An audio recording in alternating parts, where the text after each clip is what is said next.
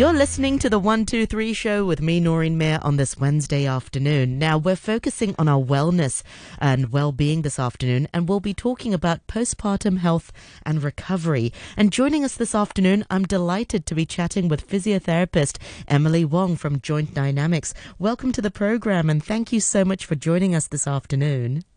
Hi, thanks for having me on. We're also live this afternoon on Facebook, so I'd love for our listeners to join us there, to comment, and feel free to weigh in. Noreen Mayer on RTHK Radio 3 is the Facebook page.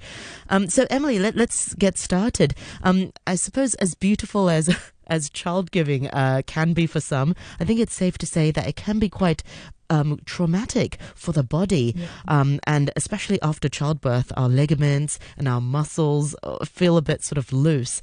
Can you talk us through some of the changes or some of the trauma that our body goes through, and what is postpartum physiotherapy? Yeah, absolutely. So I guess when we're talking about trauma, we can think of it in two ways. There's the physical side and also the mental side. I guess the most obvious change is that we have a growing fetus in our body. And basically our uterus ends up becoming something that is really largely contained in just the pelvis into coming into the abdominal cavity. So you can imagine there's going to be quite a lot of pressure on some of the structures, particularly, of course, as a pelvic health physiotherapist, a lot of strain on the ligaments and supporting muscles that help support our pelvic floor, especially going into sort of that second and third trimester. The higher the uterus comes, it can kind of press up against a woman's rib cage and affect their breathing. Along with that, there's lots of hormonal changes. So particularly with a lot of the progesterone, it can really affect a female's mood, their energy, their shortness of breath. These are not every woman experiencing all these symptoms, but these are kind of the common things that we see. Things that often pop up that I see within women during that prenatal period are things like leaking when they cough and sneeze. So they may never have experienced it before, but suddenly there is something that is pressing up on their bladder, and it is harder for those structures, the pelvic floor area, to help support that. So we do see these women and try and manage that and minimize that as much as possible, because even though it is very common, it's not normal in this population. Other issues we see are actually a lot of pelvic girdle pain, so groin pain, pubic symphysis pain, hip pain, lower back pain. And again, I think commonly back in the day, women used to just sort of put up with it and think, oh, it's, just a part of being pregnant. But actually, there's lots we can do now to really make things as comfortable as possible. And then kind of thinking about sort of that, I guess, after giving birth, I do see a lot of women, perhaps sometimes their birth plan didn't end up the way that they intended it to be. So, the common injuries that we see are perineal tearing. So that's sort of tearing in through the tissues between the vagina and the anus. And sometimes those scars can be really quite painful in that early postnatal period. And people become very fearful of sitting. It's really tender. And then at the same time, they're not sleeping. They're looking after a baby that's crying all the time. And also, if perhaps some women had the idea of intentionally going in for a vaginal birth, they may end up with a cesarean. And sometimes those emergency C-sections can be quite traumatic, both for the female and both physically and mentally as well. So we take a lot of care in our sort of postnatal assessments during there to be really gentle with these people. And we do assess it and things like that, but we kind of have in the back of the mind that perhaps this wasn't as smooth as the head liked it to be. There may be some associated emotions connected to it. And yeah, I guess those are the main ones that we see. I think you made such a good point about sort of that, the mental and the physical. I think there's often people have an expectation or imagine what the childbirth would be like. And when it doesn't go according to their plan, it can be quite disappointing, especially if you aim for a natural birth and then end up with an emergency C-section, which, by the way, I have to say, is a surgery. And to be honest, I think sometimes it's even more traumatic than a natural birth, because there's that you're not expecting it, and suddenly you have to go through that surgery. How might that actually delay the postpartum physiotherapy? Because can you start exercising or moving straight away after, say, a C-section? Yeah, actually, absolutely. Of course, it really depends on the mother and how they're feeling. And how But in fit they terms were of probably presenting, previously. Yeah. yeah, exactly, and kind of what kind of things they were doing before, but also sort of their own expectations and their readiness to get back into exercise, and how much support they have at home. So, from I guess, a pure physical point of view, absolutely, they can start getting back into moving quite early after that sort of 6 week period. In fact, I've got some mums that start doing sort of like gentle ab work and gentle squatting sort of in that 4 week period beforehand. Nothing heavy, but just to get the body moving. Yeah. But of course, it really depends on the mum and how much sleep they're getting and if they really feel physically fit. Because, some mums in Hong Kong, or a lot of mums in Hong Kong actually, are very, very fit. And a lot of the time, I'm trying to get them to like pull back a little bit. So at least I give them Slow the down. option. Yeah, exactly. So I'm trying to, I need to respect that. And like, absolutely, like if you're carrying a baby a million times a day already, and especially if you're having like this is your second or your third child, you're already lifting a toddler that probably weighs like 10, 12 kilos. So you doing some body weight squats here and there and some abdominal exercises really Sometimes isn't body gonna, combat as well with the toddlers. yeah, it's a lot of work. So it's actually not that much more. Certainly we do put restrictions on like impact. So like running, jumping, that sort of thing. We certainly try and ask women to wait until 12 weeks on average, just to kind of respect the healing process. But yeah, we often get them in fairly early and we'll look at sort of a whole range of stuff. If they have had a C-section, we look at what that mobility is like. Sometimes the tummy can be quite tight, it can be quite tender. They may have some reservations about, kind of touching anything in that area. Not always. So we want to try and like get them to familiarize themselves with that area and teach them, you can do loads of stuff like pelvic tilts and pelvic floor exercises, gentle ab stuff, and that's not gonna, affect anything or injure anything at all. Yeah. Yeah. Well, we often hear about these sort of terms, pelvic tilts and sort of pelvic floor exercises. Can you talk us through some of them and how can we be doing it? And does it have to be at the postpartum period? Should we all be practicing it normally? Yeah, absolutely everyone should be doing it. So I think one of the biggest misconceptions is only women that have had babies have pelvic floor issues. 100% no, there are actually anyone in any period of their time, especially high impact athletes, can suffer from pelvic floor dysfunction. So these women really should be maintaining it. It's kind of like brushing your teeth or the way that we, strengthen our arms or, I guess in the women, they love growing their booty and keeping that nice and toned and that sort of thing. The pelvic floor muscles are just like any other muscle in the body. We want to maintain that. And because it sits on the bottom of our pelvis and attaches to our pelvis and our hips and things like that, it plays a really important role in our core and we all want to strengthen our core, right? But we only think about the muscles at the front, like the six pack abs, the really visually attractive ones. But the pelvic floor is super, super functional. So when we look at women with pelvic floor dysfunction, we're looking at the whole picture. It's not just the pelvic floor itself. I guess traditionally people used to like Kegels is a really common name for pelvic floor exercises. So the difference between that and pelvic floor muscle training, Kegels really just describes squeezes. So just a squeeze, hold for maybe, I don't really know what the average is. I think when I read it's like 3 or 5 seconds, do that 10 times a day. But actually pelvic floor issues may not necessarily mean that you're weak in the pelvic floor. So actually some conditions like urinary leakage, urgency, or chronic constipation, or sexual pain, overactive bladder, that can be related to having a pelvic floor that is perhaps too tight. And actually, we need to teach women how to down train these To muscles. relax it Yeah, even. Oh, wow. exactly. Yeah, yeah. So we need to teach them how to relax it. And then from there, if they need to from there, quite often, sometimes once we've got them to relax them, their pelvic floor functions better already. Because it's like if you've got like a bicep curl, you kind of curl from here. You don't really have much more room to go. As opposed to if you've got it all fully stretched out, you've got You've got much more. more fuller range to contract, right? Exactly. So it allows the pelvic floor to function better and more reactive in that way.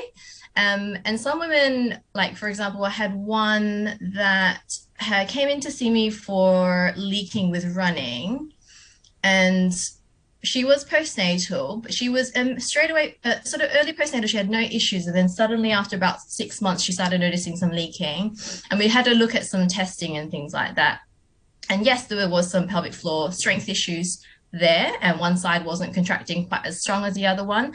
But actually, the biggest thing was that her timing of the pelvic floor wasn't great. So even though I could tell her to squeeze it, but actually when she did things like cough and I got her to do like a squat and like a deadlift, the pelvic floor wasn't contracting automatically. So actually with her, we had to work on more of the timing of things. Kind of like driving a car. Like in the beginning, we got her to like contract before you lift and squat and lunge. And then eventually it'll become really automatic.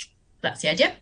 And we also kind of looked at that in conjunction to her hip control. So straight away, she was getting some sort of vulnerability with like jump squats. And straight away, if I just corrected her knee control, because her knees were kind of like coming in rather than staying nice and over her second toe, that reduced her symptoms quite dramatically as well. So it again is kind of looking at the whole picture. Yeah. Yeah. So that's kind of yeah. And it's so helpful because it can be really embarrassing, and we're not talking about full on incontinence, but just the old sneeze wee, or like sometimes when people laugh after a few children, it can just sort of, and there's no control over it. So if we don't practice and tighten the pelvic floor muscles, will that sort of develop into say incontinence? Yeah. Depends. So we do know that women that have women that are a higher risk in the sort of women in the group that haven't had children before are those that do high impact exercise.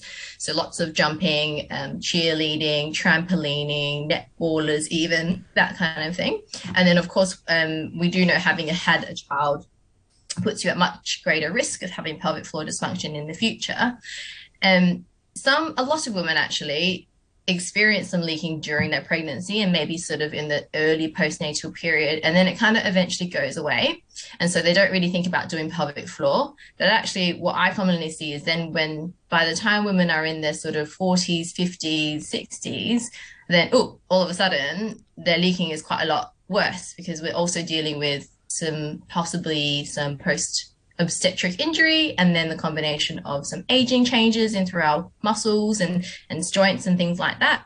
So it's really about trying to maintain, as we know, like pelvic floor issues are such a massive barrier to exercise. And like you said, not enough people talk about it. And in fact, it's so normalized in a lot of groups. Like a lot of moms I know, I hear all the time, they're like, oh, it's normal. Don't go on the trampoline. Well, I don't know in Hong Kong how many people have trampolines, but in Australia, everybody has a trampoline in the garden. Yeah. Yeah, exactly. Right. And so it's quite normal for moms to just sit out. And because it's a whole bunch of them sitting out because they don't want to jump on there, it's kind of normalized. But actually, we shouldn't really deal with that. Why not? We shouldn't prevent ourselves to be able to interact with our children, even if you're not wanting to do exercise, although everyone should. So it's about really trying to empower women to do whatever they can to help them stay active for as long as possible, basically. Yeah. Is there a golden period for people to start exercising or doing some physiotherapy after childbirth? Because I suppose it's I don't know if it's a culture thing, but say, for example, I'm half Chinese, for example. So the Chinese side of the family were like, oh, you should rest, don't exercise, don't squat, that sort of thing. Don't raise your arms up above your head, the one I heard. Don't blink. I don't understand that one. So that there is that sort of a lot of information or misinformation out there. Can you sort of clear that up for us? Yeah. So basically, as soon as you're pregnant, I recommend women to start doing some baseline pelvic floor strengthening. Obviously, I screen them from any other dysfunction that might indicate perhaps the strengthening may not be optimal for them.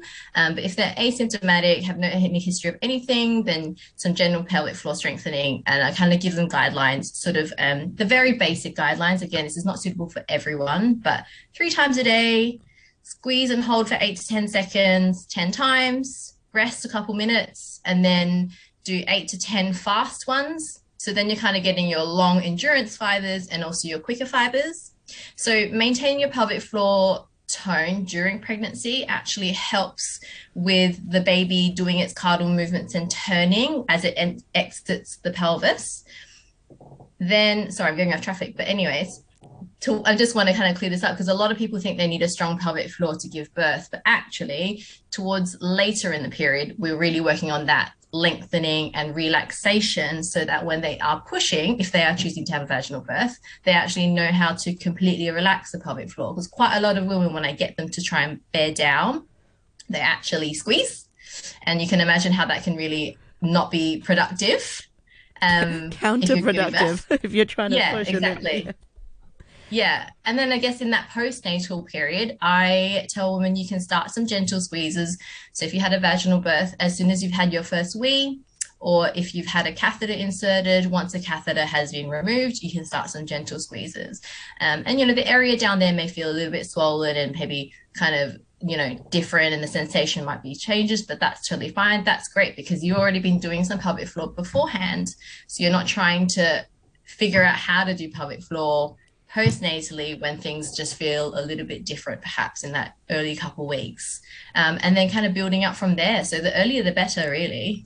Absolutely. The way I imagine it is sort of like there's like it's like an elevator door, a horizontal Yeah, one if you like, and I sort of imagine it closing very slowly and then opening very slowly again. That's how I sort of imagine whenever I'm doing yeah, sort of my pelvic floor muscles. I don't know if that's I think visualizing something in your mind helps you do it if you're waiting for the bus, or I don't know if you're sitting down or standing up, or yeah. yeah. Timing it with something that you do routinely is really great and helpful to try and remember to do them because they're not, well, they can be difficult, but they're not, exhausting in that way. It's just really difficult to remember them. So trying to time it with, yeah, exactly, waiting in line, when you're waiting for your microwave to heat up your baby's milk, waiting for the MTR, that kind of thing. And yeah, visualizations are really funny. Honestly, so when I teach pelvic floor to women, I can visually see what's happening in the pelvic floor, so I can tell them if they're doing it correctly or not. And I basically go through quite a few. I've got a few that I personally prefer, but most women kind of respond to different cues. But like the classic one is the elevator, but also the elevator is lifting from ground floor to maybe first or second floor, so you want that squeeze and lifting cue as well. A really good one that they found through research that they found worked for most women was imagining yourself from passing wind. Yeah, That's or brilliant. You'll always remember that one. everyone knows how to do that, right? Yeah. Um, Sucking smoothie through a straw, gently lifting a blueberry into your vagina, but don't squeeze too firmly because you don't want to make blueberry juice. That's Yeah. such a good one. Um, yeah, sucking silk scarves in there, like whatever works really. Everyone, responds differently. And I think, and finally, Emily, before I let you go, is, for ladies and for partners to reach out when, when you need help. I think a lot of times people don't talk about it enough. Sure, mums discuss it in like mum groups and stuff, but actually, Mm, it's sore. It can be very yeah. sore afterwards. I Yeah. certainly remember when I had massive pain, on my pubic bone, and it's really, it's simple things like getting out of a taxi, for example, widening the legs, stepping into something, and Yeah. not that I step on one leg, but I to save time, I wear trousers and I put on my trousers. I put one leg on first and the other leg first, and I'm like, I should really be sitting down for this. Just little things that Can we make all the just difference. exactly, absolutely. Yeah, definitely. Yeah, and it's those little changes that it's like, it's like, why did you need to deal with that pain? There's so many things that you could have. I'm sorry, not blaming you, but like, there's so many things that women can, sorry, but can Not at all. do to make that a little bit more comfortable. But just like all the time, I hear like, oh, I've been dealing with this pain for months. I just only now found out that I can actually do something about it. So yeah, it's like why, women, unfortunately, we are the ones that have the reproductive health and we do have the babies, but it doesn't mean we need to suffer. And I Absolutely. think, Yeah. yeah, and these days, I think in Hong Kong as well, it is. I've only been here for a couple of years now, coming from Australia, but I've certainly seen more and more people coming in and more of that local community coming in and starting to learn this area. It is certainly, like you said, a bit more of a taboo subject, but hopefully with time it will get better and better. But yeah, I do still find myself trying to convince women that it's okay to exercise and do squats and get a bit out of breath and all those sorts of things. We should have a segment, squats and whatnot, empowering Yeah. women. It's important. That's why we're talking about it on public radio, and women should Yeah. not be suffering in silence. And, No. childbearing is painful enough. The aftermath Yeah. should be And I really encourage taken care everyone of. to talk about it more. Talk about your aches and pains. Talk about, you know, again, I get just to get onto the topic of taboo subjects, sexual pain. So common in that early postnatal period, but people don't talk about it. And there's lots of things we can give advice, whether it be just a lubrication issue because of hormonal changes, or it could be some pelvic tension, lots of different things that we can do to help with that. But again, people just kind of deal with it. And it's just so sad. Exactly. We Yeah. should definitely do a topic on that. Bring on the lubrication. Let's Yeah. let's book you in again, Emily. Meanwhile, Great. remind our listeners once again, how can we find out more about you and your work? Have you got a website we can go to? Yes, Or we have a Instagram? website. Yeah. Yeah, so our Instagram we do have a website coming very soon, but otherwise you can find us on Instagram at Joint Dynamics Evolve. My name is Emily Wong, and basically I work within a multidisciplinary women's health team. So we've also got personal trainers, a nutritionist, a psychologist, an exercise physiologist, and a sports therapist. So we all work together to, yeah, To- help women feel better. Exactly. Well said. Well, Emily, thank you so much for your time this afternoon. That's Emily Wong, a physiotherapist from Joint Dynamics. Thank you very much indeed for your time. Thank you so much.